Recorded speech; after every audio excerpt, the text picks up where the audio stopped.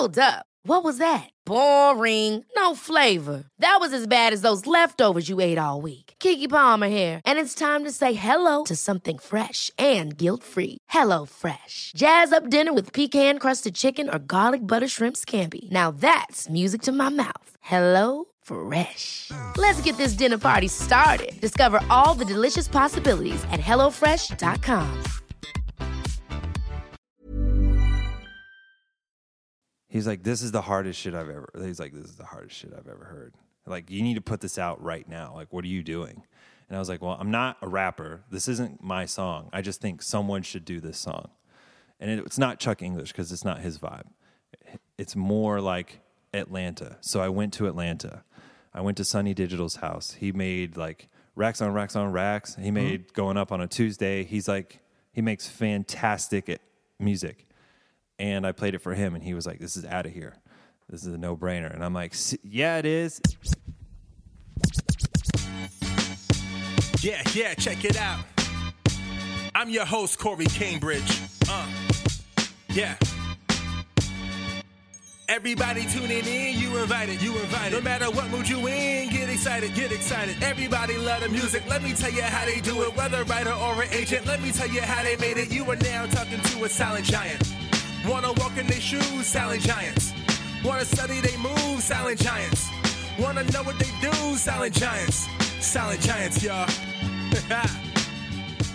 Welcome to the Silent Giants Podcast, a podcast highlighting the superstars behind your favorite superstars in creative industries.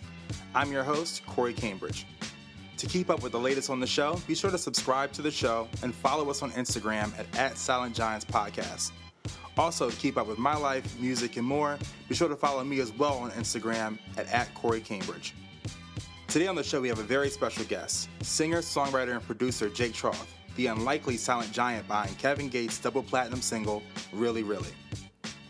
In this episode, Jake shares stories about playing Little League Baseball with Steph Curry, getting his big break with Big Boy, and making his double platinum single with Kevin Gates. So without further ado, let me introduce you guys to the singer, the songwriter, producer, my friend, the silent giant, Jake Troth. So Jake, welcome to the show. Thank you. And explain to me, like, where are you from?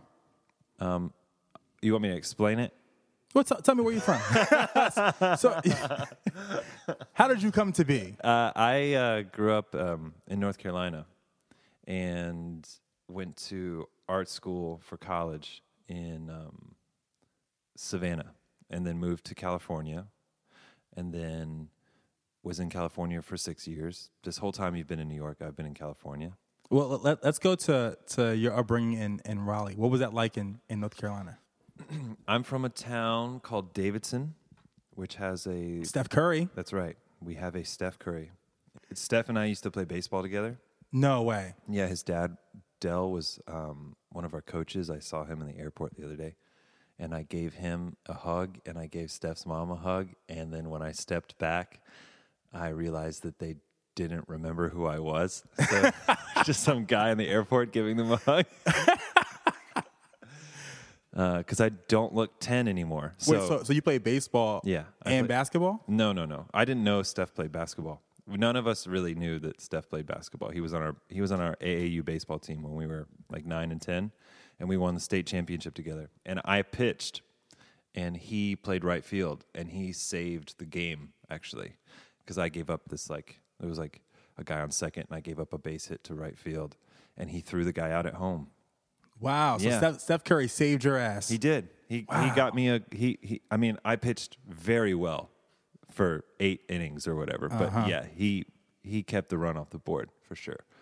And that was a game saver. And so growing up in Davidson, how did you get involved in music? Was your first love sports or was your first love music?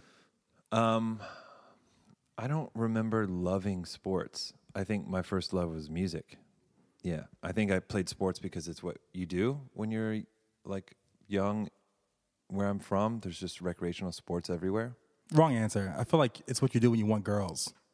Sports? Yeah, because music kids are nerds at first. I got into it when I was in like late in middle school. So I originally just wanted to be able to play stuff and like play the songs that I was listening to, or figure out why they were, how they happened, like what has to happen for me to hear what I'm hearing. Yeah. And then I quickly realized the reaction that you get when you play a guitar in front of a girl. And then I was set. I was like, okay, this is way better than everything else. So you were a decent pitcher. Steph Curry saved you, so you weren't completely like a total bad dweeb at sports. I was really good. I was the best. So what were your early influences? That's right. In music? I listened to everything, really. I mean, my dad listened to the blues, my brother listened to rap music, and my mom listened to the radio. So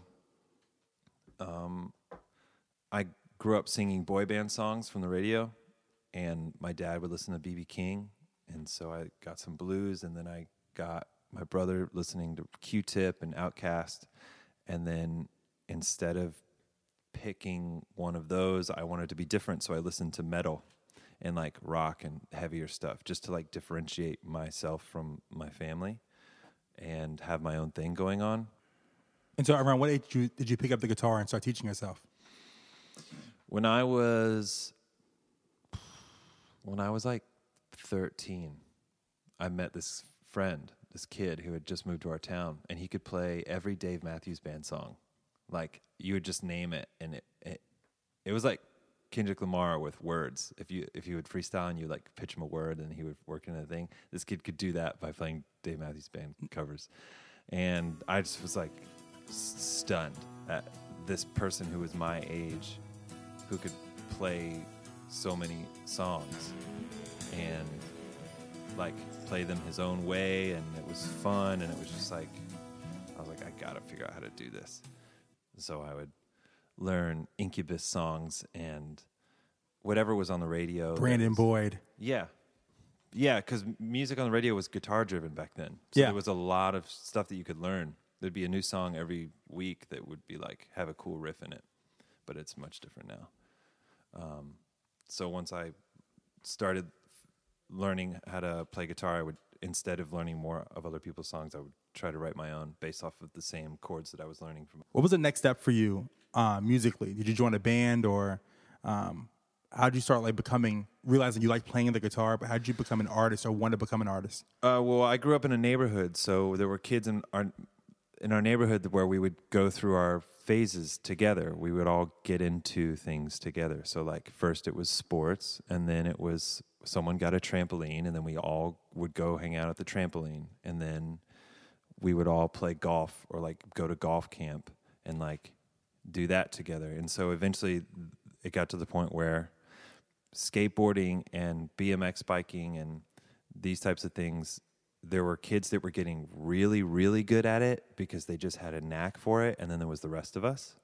And so instead of being kind of bad at a dangerous thing, we all kind of banded together and picked up instruments. And because I had already started playing guitar and my buddy was proficient at it, and I loved to sing, so I was the singer and I played rhythm guitar, and then my friend played guitar as well, and then we needed a drummer, so we got together with our friend who was like the most ADD dude who had hyperactive everything.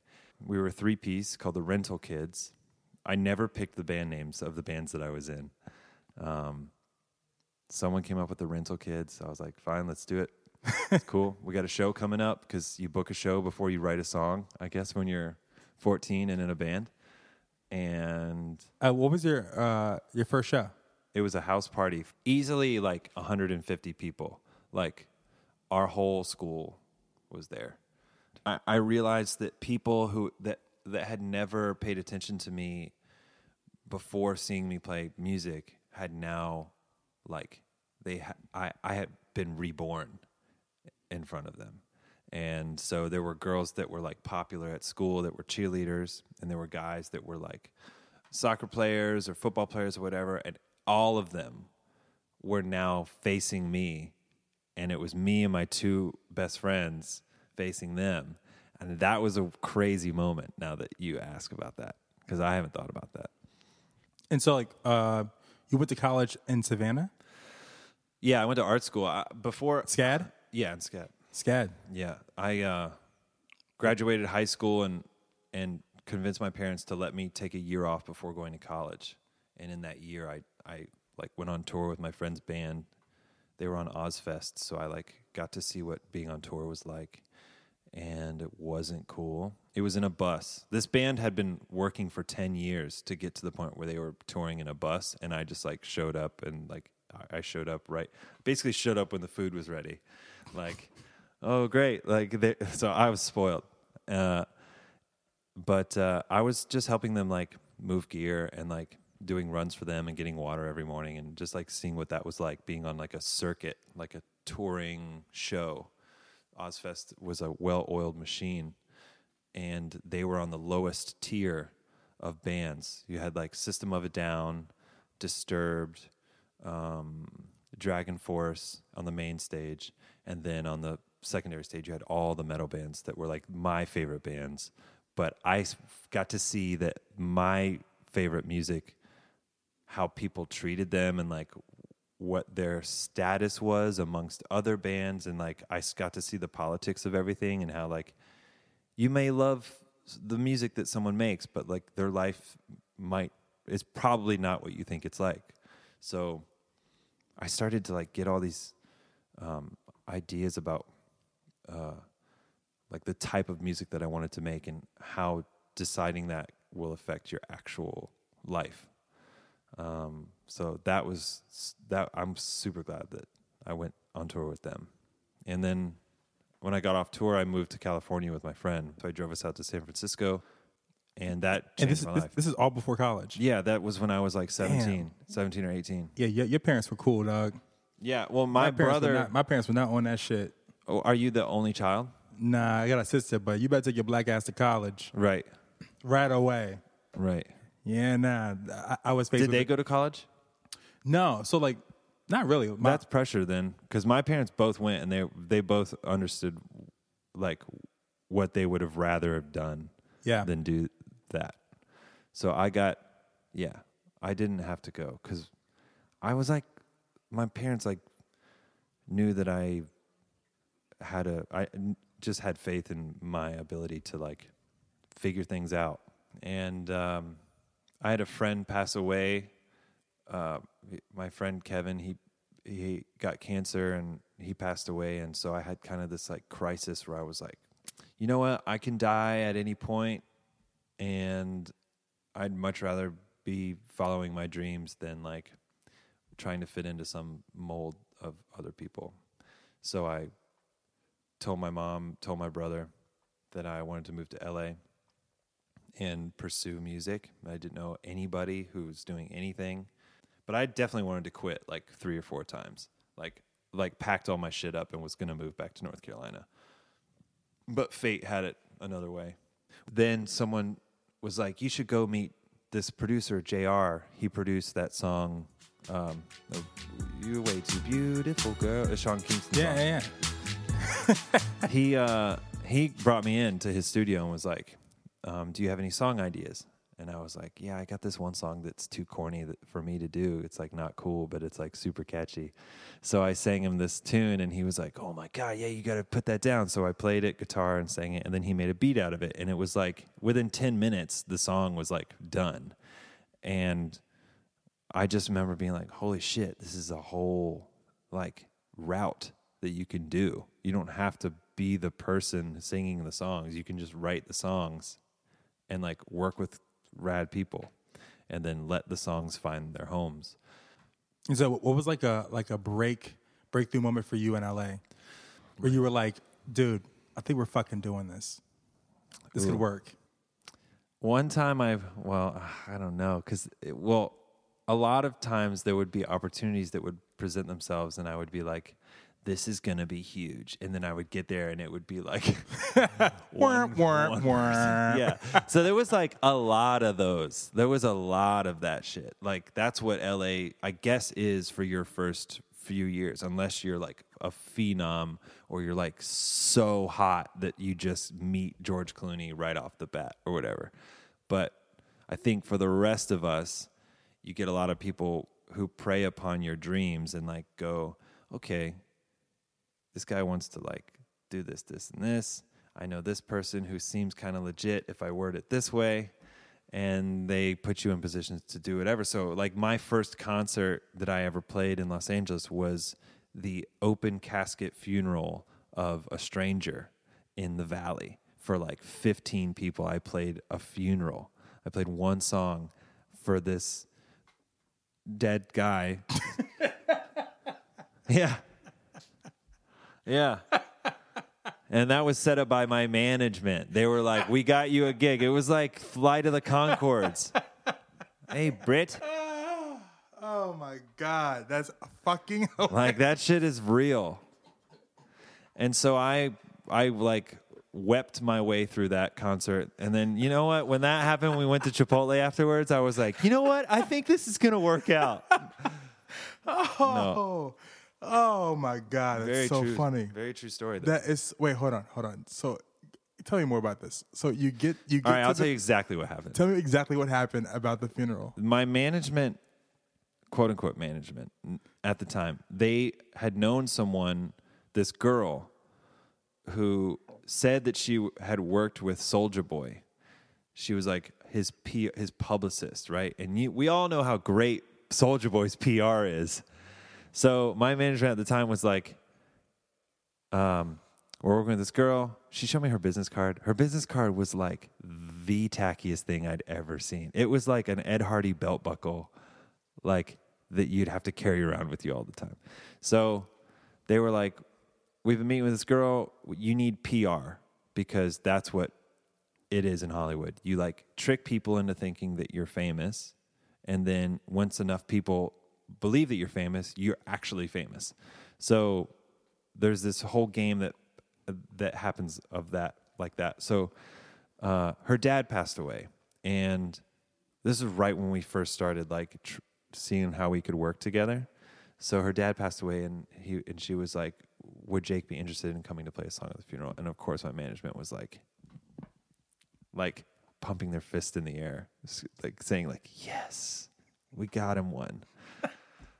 Like, they came to me and they were like, she wants you to play a song at the funeral. We think it'd be a great idea because you have like the perfect song for it. Because I'd written this song in Savannah about growing old with someone, and like, it was like it's still like one of the best songs I've ever written.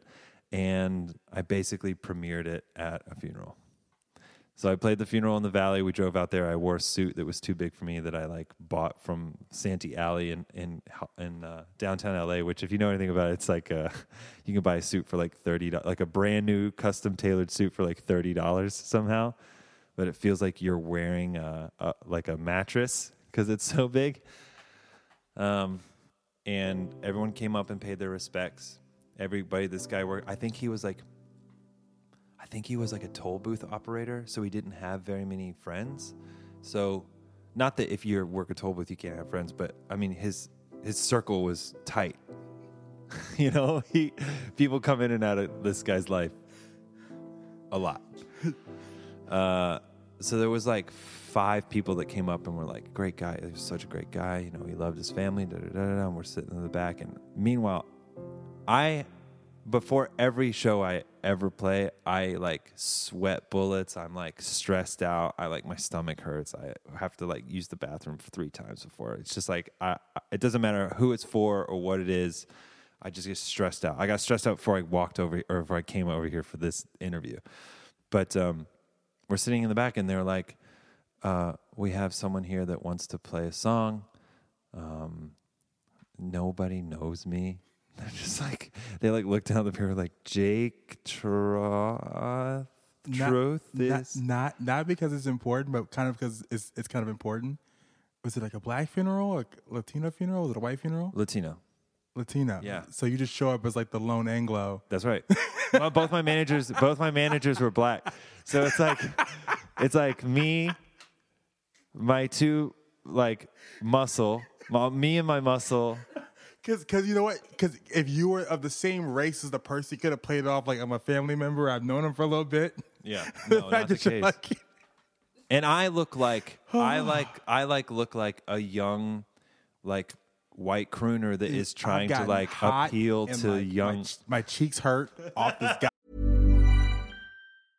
How would you like to look 5 years younger? In a clinical study, people that had volume added with Juvederm Voluma XC in the cheeks perceived themselves as looking 5 years younger at 6 months after treatment. Look younger, feel like you. Add volume for lift and contour in the cheeks with Juvederm Voluma XC. Reverse signs of aging by adding volume to smooth laugh lines with Juvederm Volure XC. For important safety information and to find a licensed specialist, visit Juvederm.com. That's JUVEDERM.com. Not for people with severe allergic reactions, allergies to lidocaine, or the proteins used in Juvederm. Common side effects include injection site redness, swelling, pain, tenderness, firmness, lumps, bumps, bruising, discoloration, or itching. There's a risk of unintentional injection into a blood vessel, which can cause vision abnormalities, blindness, stroke, temporary scabs, or scarring. Talk to a licensed specialist to find out if it's right for you.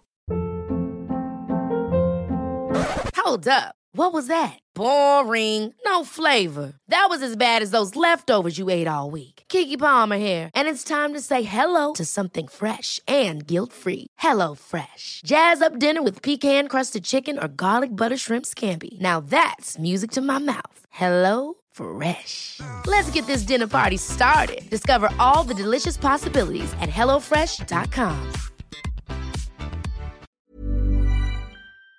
Goddamn story. Yeah, it's crazy. Oh. So yeah, I played and I cried the entire song. Like, by the way, the widow of the guy whose casket was open behind me. Like, we're talking like I could reach behind myself and pat him on the chest and like continue playing the song. His wife was sitting in front of me and she's not crying at all. Like to the point where it was like, damn, like, are you not even sad about this guy? Like, I was more upset than she was. Like, I had embodied all of the sadness from this funeral, and I was slugging along this tune that I had written, like weeping, looking into her eyes. It was so bad. It was so bad. And then they all mercy clapped me at the end, where they were like, we thought we hired a professional, but wow. Like, keep your shit together. Like, you'll never work in this funeral business again. Yeah.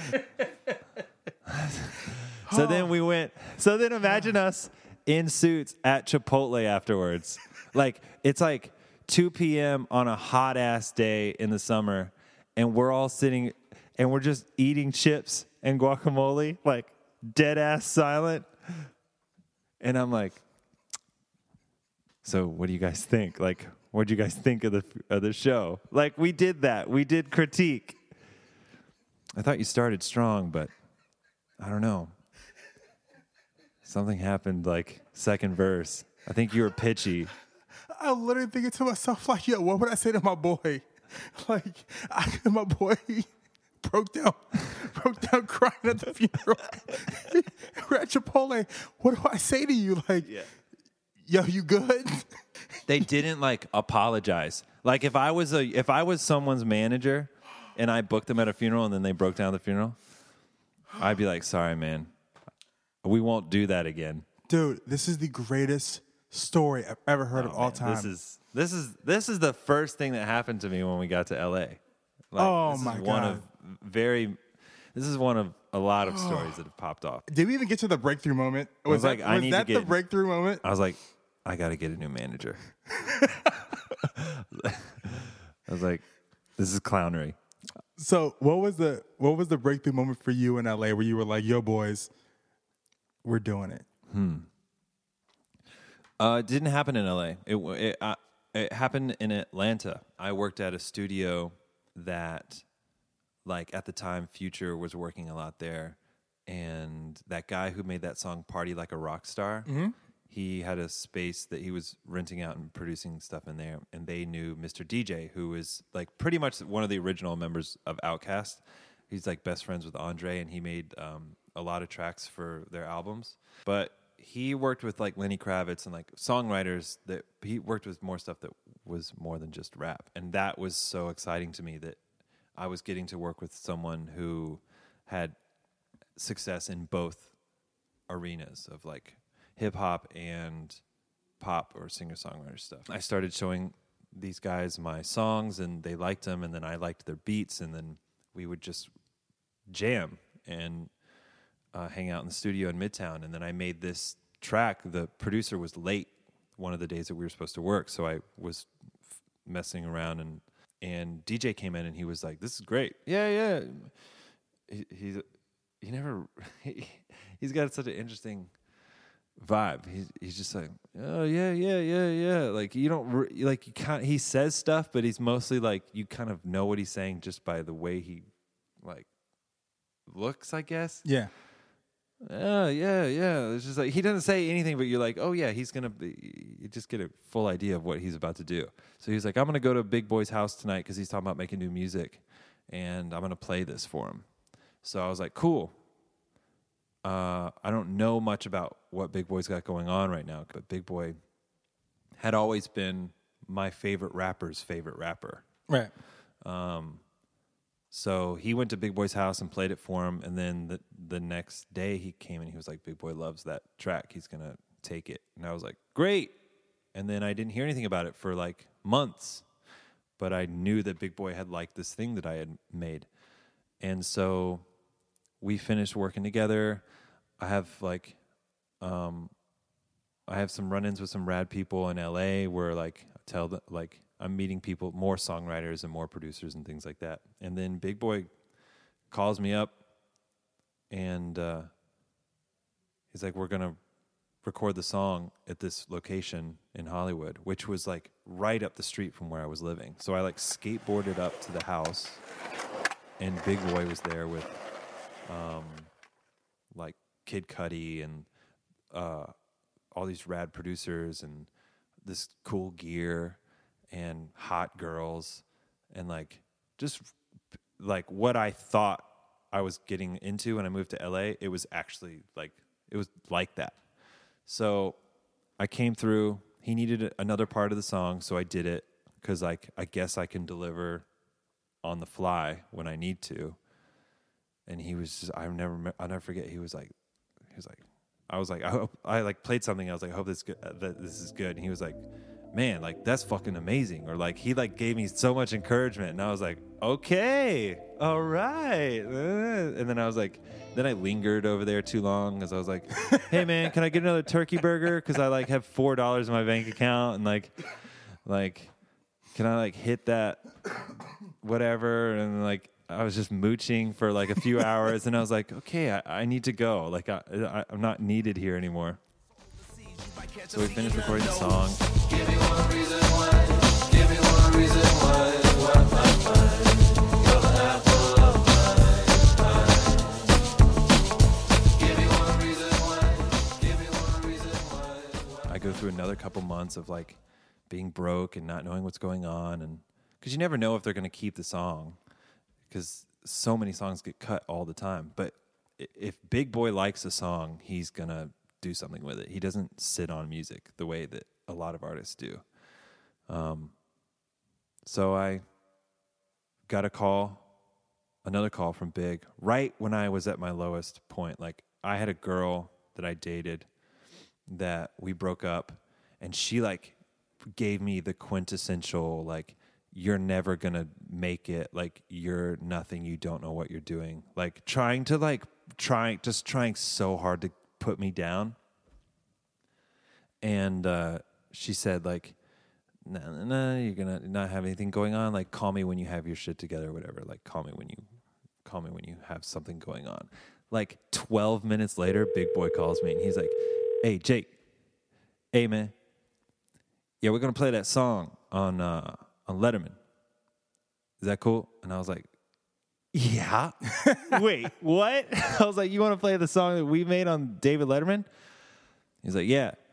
The other song that they did, I think it was one with Fantagram. It was like a mid-tempo jam that wasn't that he wanted something like much hyper, because we had a horn section in ours, and like it just had this like upbeat vibe to it. So he decided to play that one on this particular late night show, because you do a tour of them. You do like all the different shows. So he tested out one on this one show, and then I guess he just had an idea that our song would work for this specific gig. So he was like, do you want to come sing it with me? And I was like, yeah. Yes, I do. Hold on one second. And I fucking like called that girl. She didn't pick up, obviously, but I sent her a text. I was like, so I know you told me to hit you up when I have something going on. It's not been much time, but I have something going on now. So let me know. Let me know what you think. Never heard from her again. Oh, my God. But yeah, that was my first big thing when Big Boy was like, we're going to play the song. And what was the song? It's called Apple of My Eye. Apple of My Eye. Here we go Yeah. now.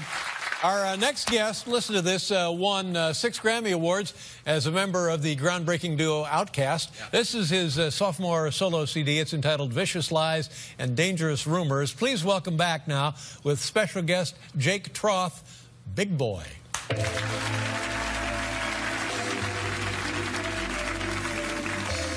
And it was fucking awesome. It was like being in a spa, but for your dreams. It was like my ego, my creativity, my personality, everything was being massaged. Everyone was like, do you need anything? Chris Pratt was like, hey man, good luck. And I was like, I've never played on TV before. And he was like, don't fuck up. It was like all this crazy shit happening. But we killed it. We had a great time because we played Leno in LA shortly after, and we played Jimmy Kimmel. And every time I went to these places, I was like, this is exactly what I've been wanting to do. That is cool to me because you get paid to do this, which is even crazier that they would pay you anything. I mean, they don't pay you much, but you get a check in the mail like a month later, and you're like, wait, what is this from? This weird production company. And you're like, oh my God. Like, why'd they pay me for this? Like, they paid me to do this? Yes, this is life. This is a cool life. Yeah, Big Boy gave me that. It's like the best gift I've ever gotten. And so what came next to you as far as like becoming a signed artist? Like, how did that process happen? Was it through publishing first, or was it through a record deal first? So getting a record deal felt much different than I thought it would, because this is when record labels, the shift started to happen where people started to say that you could go independent, or you could like do things independently and you don't need a label, and that labels are bad and they're ruining music and da-da-da-da. But I had been courted by multiple labels, and some of them didn't feel good. But then I went up to New York to talk to Atlantic. It was like super nice, very friendly. They love music. I love the legacy of their label. I love the artists that were on their labels, the music they've released.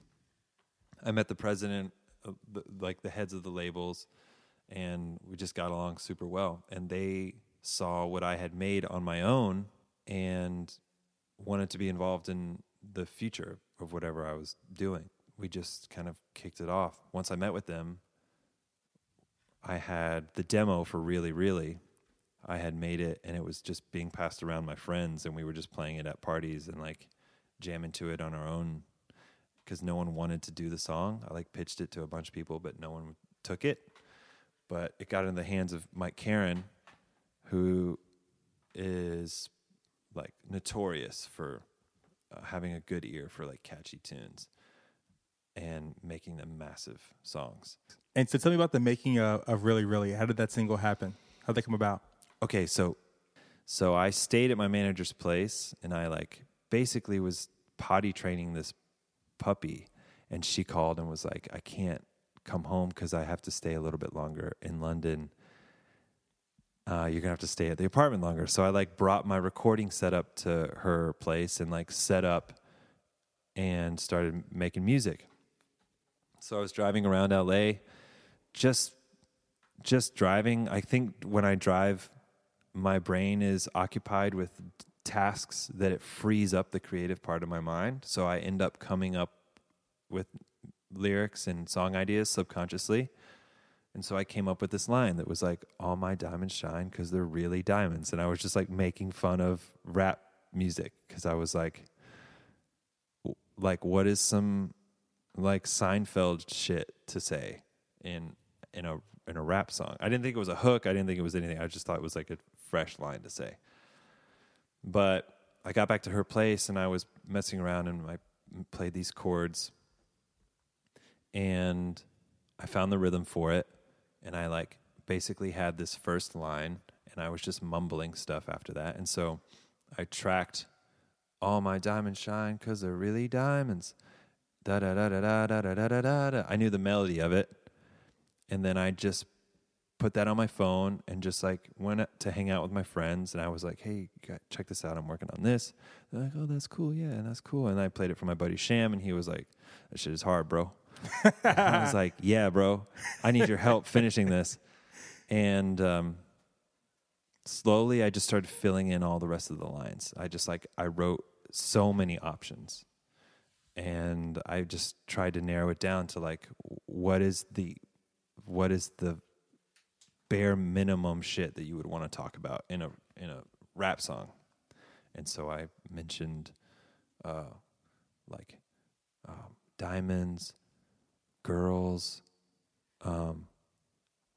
weed, and then I mentioned looking successful. I won't apologize. Oh yeah, no apologies is a huge topic in like pop music, or like Rihanna's entire existence is based off of like no apologies, unapologetic. So that seems to like women love living their lives unapologetically. That seems to be the common thing I've noticed, is that I just want to feel good about what I'm doing. Like I don't want to be sorry for what I'm doing. So I was like, I got to put that in there. So I won't apologize. I'm not really sorry. And then they asked me if I'm lying. No, I'm not lying about any of this. I'm being really, really. And then what am I doing? I'm driving in my car, dog sitting a puppy dog, and I'm like rapping to myself. Like I sound insane. Like this is like I'm like teetering on the edge of like mania. So I just tied it all up with a bow with me talking about like, oh yeah, I'm crazy. Like I'm crazy for saying all of this. And then I sent it to my friends who are like older than me. I send a lot of stuff to them. And one of them is a commercial photographer named RJ. And he was on a shoot for like American Eagle. And he's like with like 30 people. They all work for him. And they're like millions of dollars at stake, and like all these models, and they're like on some beach taking photos. And he sends me this video of him playing this demo for the crew, and everyone's like drinking coffee, eating donuts on set, and then just like like scrunch face, like I'm in a Jay-Z documentary or something. And I'm like, hell yeah. And then he's like, shit is hard, bro. And then yeah, shit is hard, bro. So we're like jamming this song for months, and then I get a session with Chuck English from the Cool Kids, who I've always wanted to work with. He's awesome. Yeah, great guy. And then I play him this tune, and he's like, what? Like, he's like, this is the hardest shit I've ever heard. Like, you need to put this out right now. Like, what are you doing? And I was like, well, I'm not a rapper. This isn't my song. I just think someone should do this song. And it's not Chuck English, because it's not his vibe. It's more like Atlanta. So I went to Atlanta. I went to Sonny Digital's house. He made like racks on racks on racks. He made Going Up on a Tuesday. He's like, he makes fantastic music. And I played it for him, and he was like, this is out of here. This is a no-brainer. And I'm like, yeah, it is. Meanwhile, I'm like, why isn't anybody doing this song? Like, you can all tell me how cool this song is, but until someone does it, it's not going to help me at all. Like, we can all hang out and listen to this song, but I'd rather us listen to it like out in public, because it's on in public, instead of us just like plugging in my iPhone to the auxiliary. So I give it to Sonny. He put some drums on it, and then we just didn't end up finishing it together, because he was going on tour and like starting to do his artist stuff, and he put beats on the back burner. And then finally, randomly, I got around to this one guy at this publishing company, and he played it for so-and-so, and so-and-so played it for so-and-so. And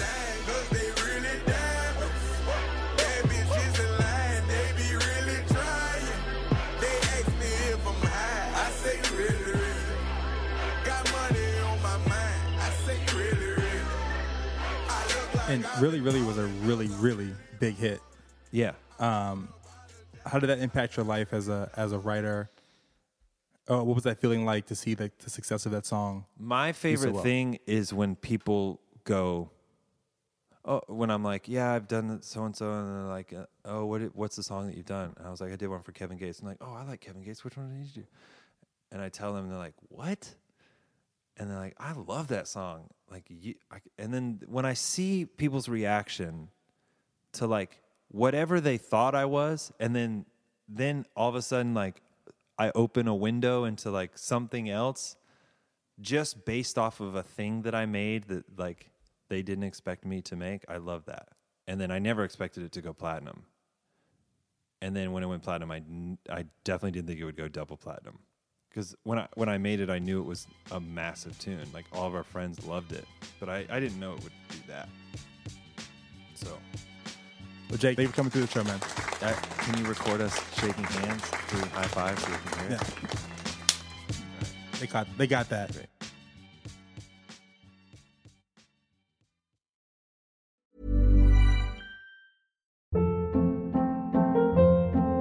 Hold up. What was that? Boring. No flavor. That was as bad as those leftovers you ate all week. Keke Palmer here, and it's time to say hello to something fresh and guilt-free. HelloFresh. Jazz up dinner with pecan-crusted chicken or garlic butter shrimp scampi. Now that's music to my mouth. HelloFresh. Let's get this dinner party started. Discover all the delicious possibilities at HelloFresh.com.